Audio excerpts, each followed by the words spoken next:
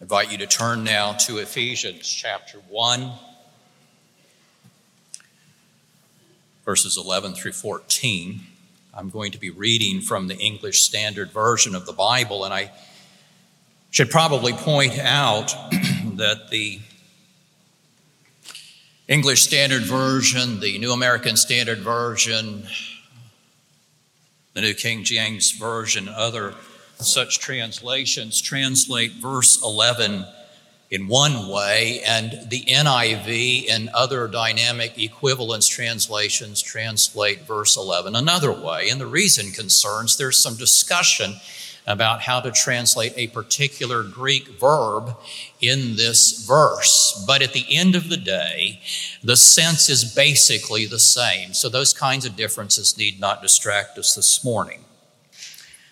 Reading from the ESV, Paul says, "In him," that is in Christ, "we have obtained an inheritance, having been predestined according to the purpose of him who works all things according to the counsel of his will, so that we who were the first to hope in Christ might be to the praise of his glory. In him you also, when you heard the word of truth, the gospel of your salvation, and believed in him, were sealed with the promised Holy Spirit, who is the guarantee of our inheritance until we acquire possession of it, to the praise of his glory." This is God's holy word. Let us pray. Almighty Father, whose word is living and active and breathed out by your Holy Spirit, and therefore profitable for teaching, for reproof, for correction, and for training in righteousness, enlighten our otherwise blind minds, so that we may understand and we may believe and we may live according to what you have given us here in your most holy word. Grant to us humble hearts this morning. Guard us against any hardness that is at enmity with you. Bring into the right way any who may have strayed from the truth, so that all of us may serve you in holiness and righteousness all the days of our lives. We ask this from you, most merciful Father and Savior Jesus. Amen. About a year ago, I received in the mail an envelope from an attorney in Fort Collins, Colorado, and in that envelope was a check made out to me for a particular sum of money. While the sum was not enormous, it was quite generous. In the letter, the attorney told me that he had been the executor of the estate of a deceased uncle and aunt. And although I had not been named in their will as a beneficiary of their estate, my cousins had chosen in love to share some of their inheritance with my two brothers and with me.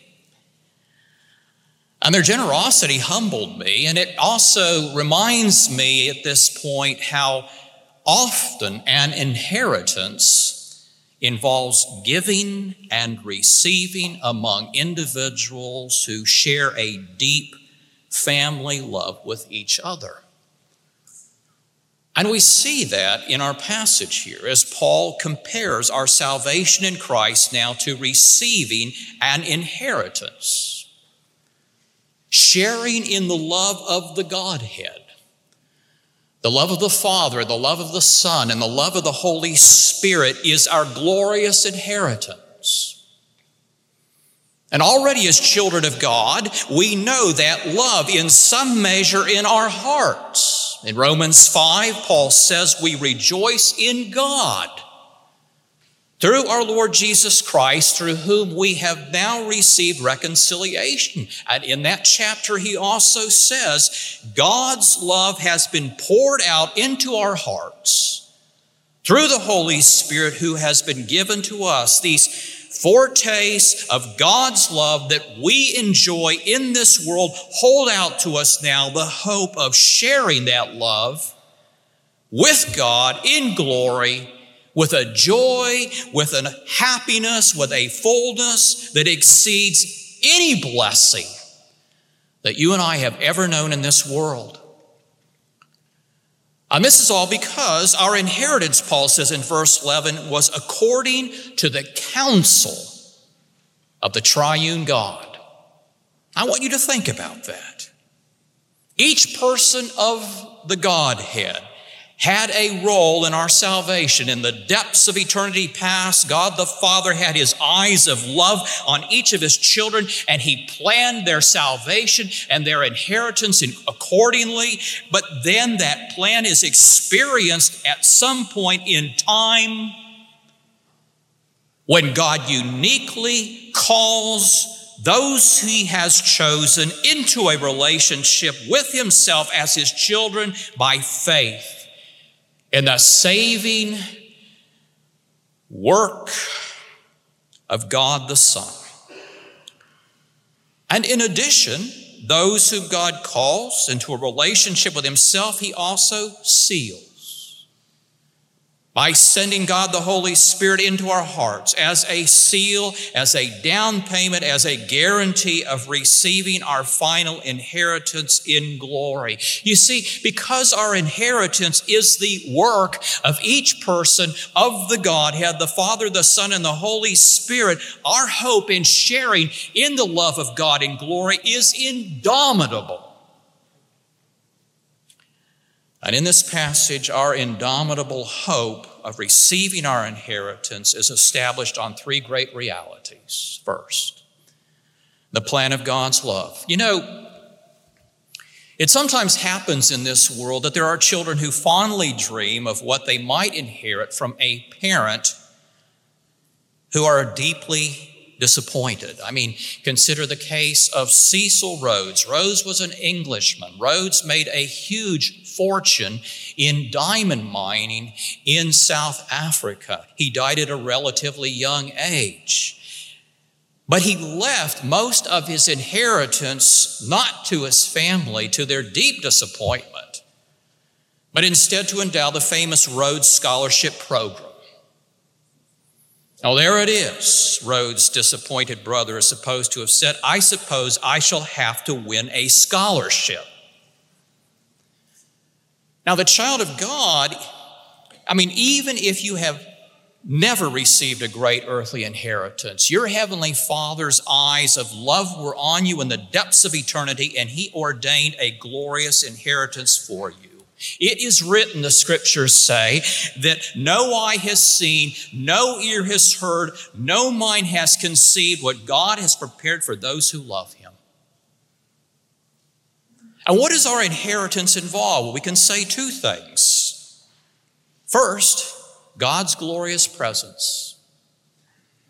Our inheritance involves God's glorious presence.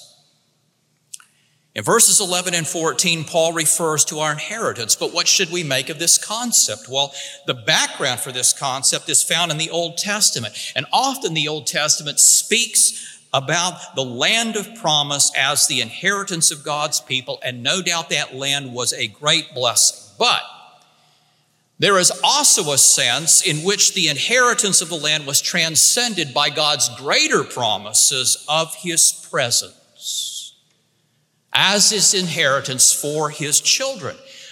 Psalm 73, for example, verses 25 through 26 say, "Whom have I in heaven but you, and there is nothing on earth that I desire besides you. My flesh and my heart may fail, but God is the strength of my heart and my portion forever." Lamentations chapter 3, verse 24, "I say to myself, the Lord is my portion. Therefore, I will wait for him." And this promise of God's presence as our inheritance is sharpened further in the New Testament. Paul in Romans 8, for example, says believers are heirs of God and fellow heirs with Christ. And we know from John's gospel how Christ longed for the glorious presence of his Father on the eve before he gave himself as a sacrifice for our sins. In the upper room, John says, Jesus prayed, Father, glorify me in your presence with the glory I had with you before the world began. I mean, do you hear in those words how he thirsts, how he pants after deeper communion in love with the presence of his Father in glory? Now, here's the rub. I wonder if we can identify with Jesus' experience here, even if it's only in a small way. I mean, let's be honest with ourselves. Does this hope of inheriting deeper communion in the love of God, in glory, excite you? Or does it leave you disappointed? As I think about that, I think about an experience at Christmas at times. You know, when we were children, most of us did not want socks or underwear for Christmas. I mean, yes, we knew that they were good and we needed them because that's what our parents said. But oh, the disappointment. I mean, we could think of many other things we would rather receive than socks or underwear. Well, does inheriting the presence of God seem like socks and underwear to you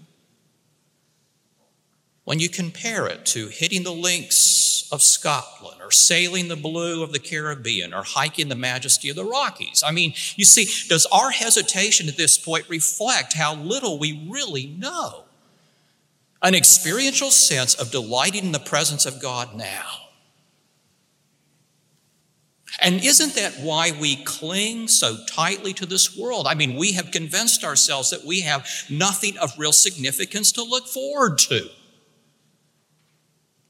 Oh, child of God, this isn't your only life. This isn't even your best life. The best is yet to come. In the Gospel of John, Jesus whets our appetites for what awaits us by referring to the presence of God in glory as finally being home. That's what glory is. It's being home. On the night before his own death, he comforted himself with the hope of being at home with the Father. And he sought to comfort his disciples in the very same way with that hope. He said, in my Father's house are many rooms. If it were not so, would I have told you that I go to prepare a place for you? And if I go and prepare a place for you, I will come again and take you to myself, that where I am, you may be also. You see, the hope of being home led Paul write the Corinthians, we know that if the tent that is our earthly home is destroyed, we have a building from God, a home not made with hands, eternal in the heavens. Yes, we are of good courage, and we would rather be away from the body and at home with the Lord. In the Scriptures, home is the place where life flourishes fully, spiritually, physically, socially. Home is the place where our most intimate love relationships are nurtured. Home is the place of rest and peace and joy. And isn't that what our hearts are longing for? Because this world as it now exists is not our home. I mean, we were made for a place without dying and parting from love, without decay and disease and aging. We are therefore strangers and aliens here because the human race turned from God to live for itself. Our first parents were banished from the garden of God and the face of God, whose presence is our true home. And that's why there's this longing in the human heart for rest and peace and love and permanence. And all of that, God has planned as an inheritance for his children who will dwell in his presence in glory. You see, what is our inheritance? Involvement in God's glorious presence. But secondly, Christ's glorious likeness. Christ's glorious likeness. In verse 5, Paul said that the Father predestined us for adoption as sons through Jesus Christ. But what does this predestination to adoption mean except to be conformed to the glorious likeness of Jesus?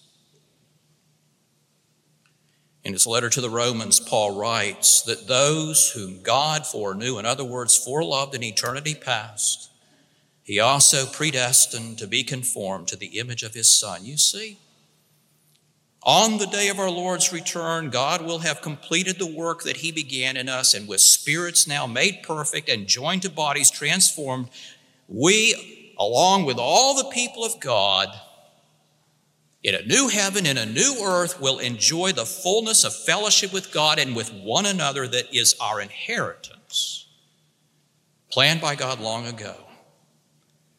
And my friends, neither sin nor weakness of body or mind will hamper us any longer from expressing the totality of our love for the Lord. I mean, the fact that God has predestined this for his children assures us that he will most certainly bring it to pass. Oh, there is so much at present that is evil, that is broken, that is twisted and discouraging. But for the children of God, in some mysterious way, God will overrule it to the glory of his grace, and it will all be swallowed up in the victory of Christ. Oh, my friends, this is not an idle sentiment. This is not a sentiment that belongs on a Hallmark card. This is the gospel truth. And I believe it's sad that so many of God's professing children seem ignorant of it or indifferent to it. Our indomitable hope of receiving our inheritance is established on the plan of God's love. And second, the call of God's love. Paul speaks in verse 13 about the necessity of hearing the word of truth. That is the good news of our salvation in Christ, but also of believing in Jesus as Savior. Now that's helpful, isn't it? Let no one say that the doctrines of election and predestination make evangelism and personal faith unnecessary. In fact, it's exactly the opposite that's the case. It's only because of God's electing and predestinating grace that evangelism has any hope of success, and that faith in Jesus is even possible. I mean, the preaching of the gospel is the very means that God has appointed by which he delivers from blindness and bondage those whom he chose in Christ before the foundation of the world. Verse 13 is referring to an experience theologians sometimes call the effectual call of God. There is an element in mystery of this, but many of us know how this goes. I mean, many of us knows what it is to hear God powerfully and personally addressing us through a passage of the Bible or perhaps a sermon that we have heard. But then later we share our insight with others and it just falls on deaf ears. Now, why exactly, we may not be able to say, but we do know that God in his sovereign grace has spoken to us. And this is not unusual. I mean, two people can hear the same evangelistic sermon, and one will hear Christ calling him to faith, while the others hear only the words of the preacher. And now again, how exactly this may be escapes us, but we do know there is a difference, don't we, between a general call and an effectual call.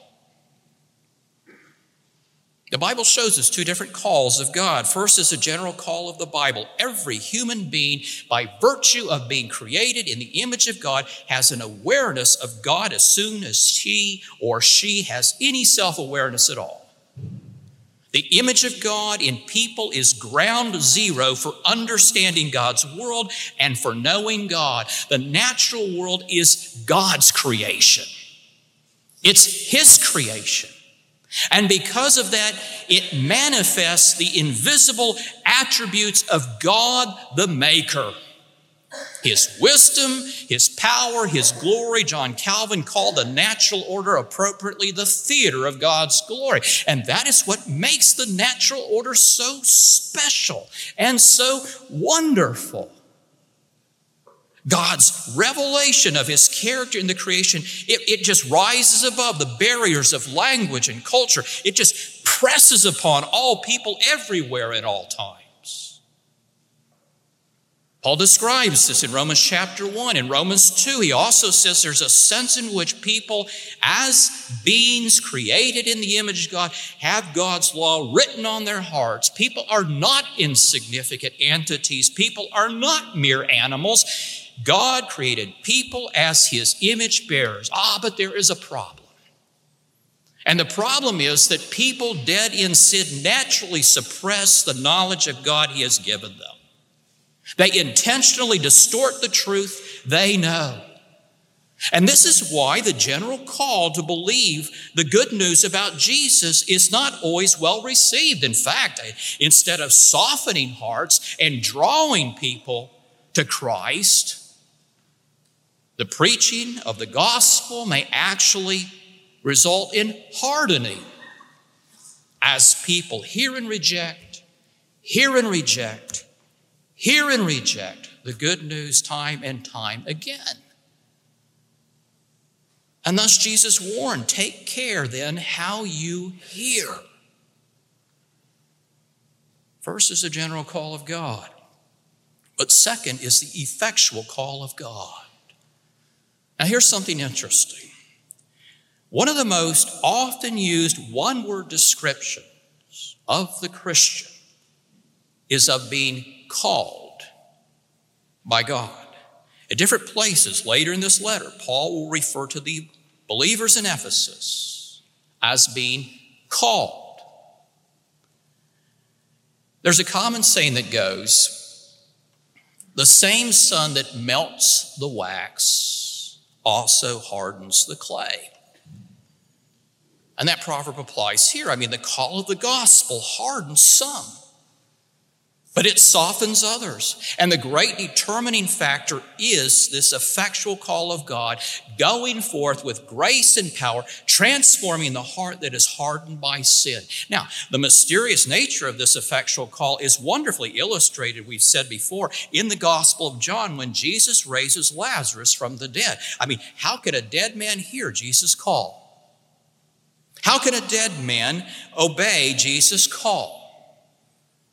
There is something at work here that is beyond our reckoning, but God's effectual call proves how every conversion to faith in Jesus, whether it's young or old, whether it is remembered or not, is a miracle of divine grace and power.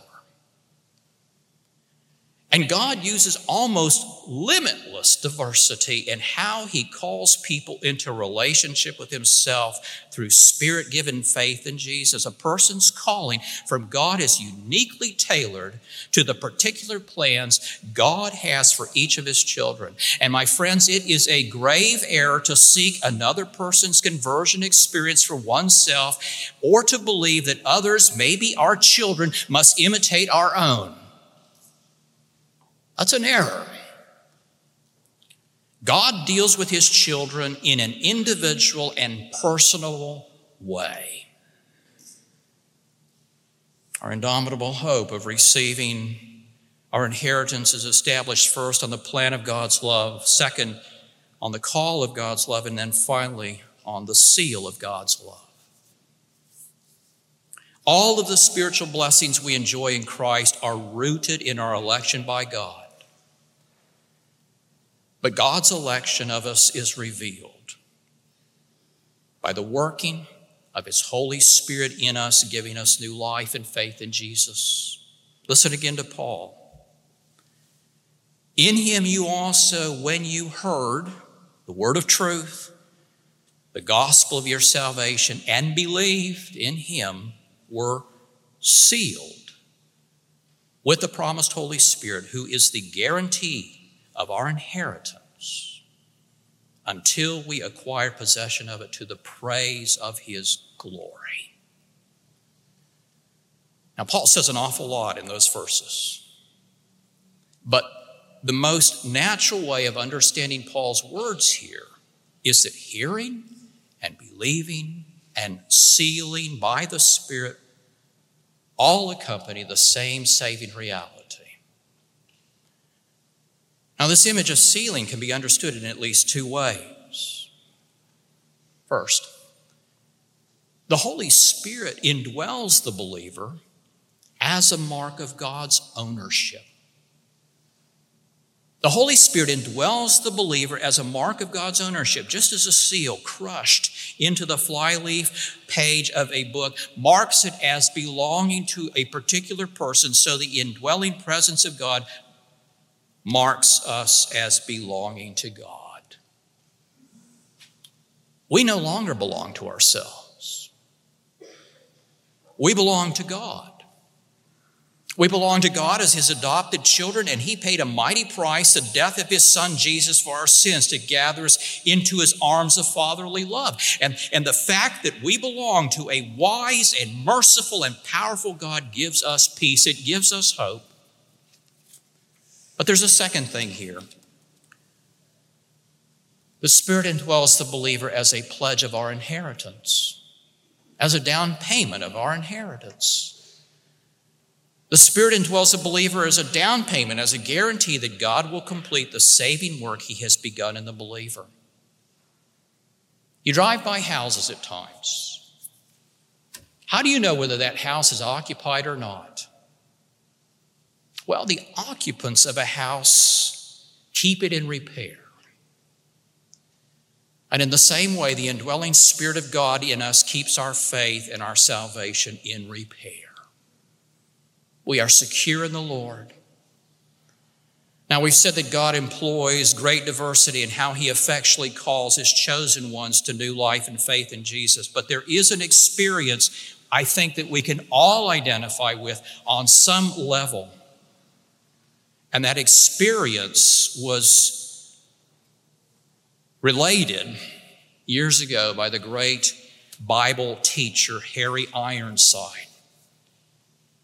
Ironside told the story about an older Christian who was invited to give a testimony of his faith in Jesus. And the man told the people there how God had sought him and found him, how God had loved him and called him and saved him and cleansed him and healed him. And it was a wonderful testimony to the electing grace and power of God. But this sometimes happens after you preach or after you teach, after the meeting. A younger believer criticized him roundly, saying that while he appreciated what the man had said about what God had done for him, he had not said anything about what he had done. And the young believer said, you know, salvation is really part us and part God. Oh yes, the old veteran said, I apologize for that. I really should have said more about my part. My part was running away. And God's part was running after me until he caught me. That's an experience every child of God can identify with. My friends, we have all run away. But God has chosen us, predestined us, called us to faith, and sealed us for the day when we will enter into our full inheritance on the day of Christ's return. Brothers and sisters, to God alone be the glory for our salvation. Let us pray.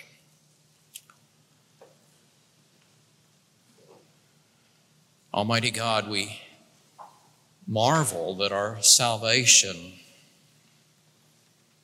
is the fruit of the counsel of the Godhead. God the Father electing, God the Son redeeming, God the Holy Spirit giving faith and sealing. Lord, we glory in this salvation that you have made available to who shall ever receive it from you as a gift. Lord, may all of us know, by simple faith in Jesus as Savior, your love poured out in our hearts through the Holy Spirit. And we pray that these foretastes of love that we know in this world is a love that will grow. We pray that we have this hope that it will grow and that we will know it unabated on the day of our Lord's return in glory, in a new heaven, in a new earth, all together as the people of God. We offer our prayers to the name of Jesus, our Savior. Amen.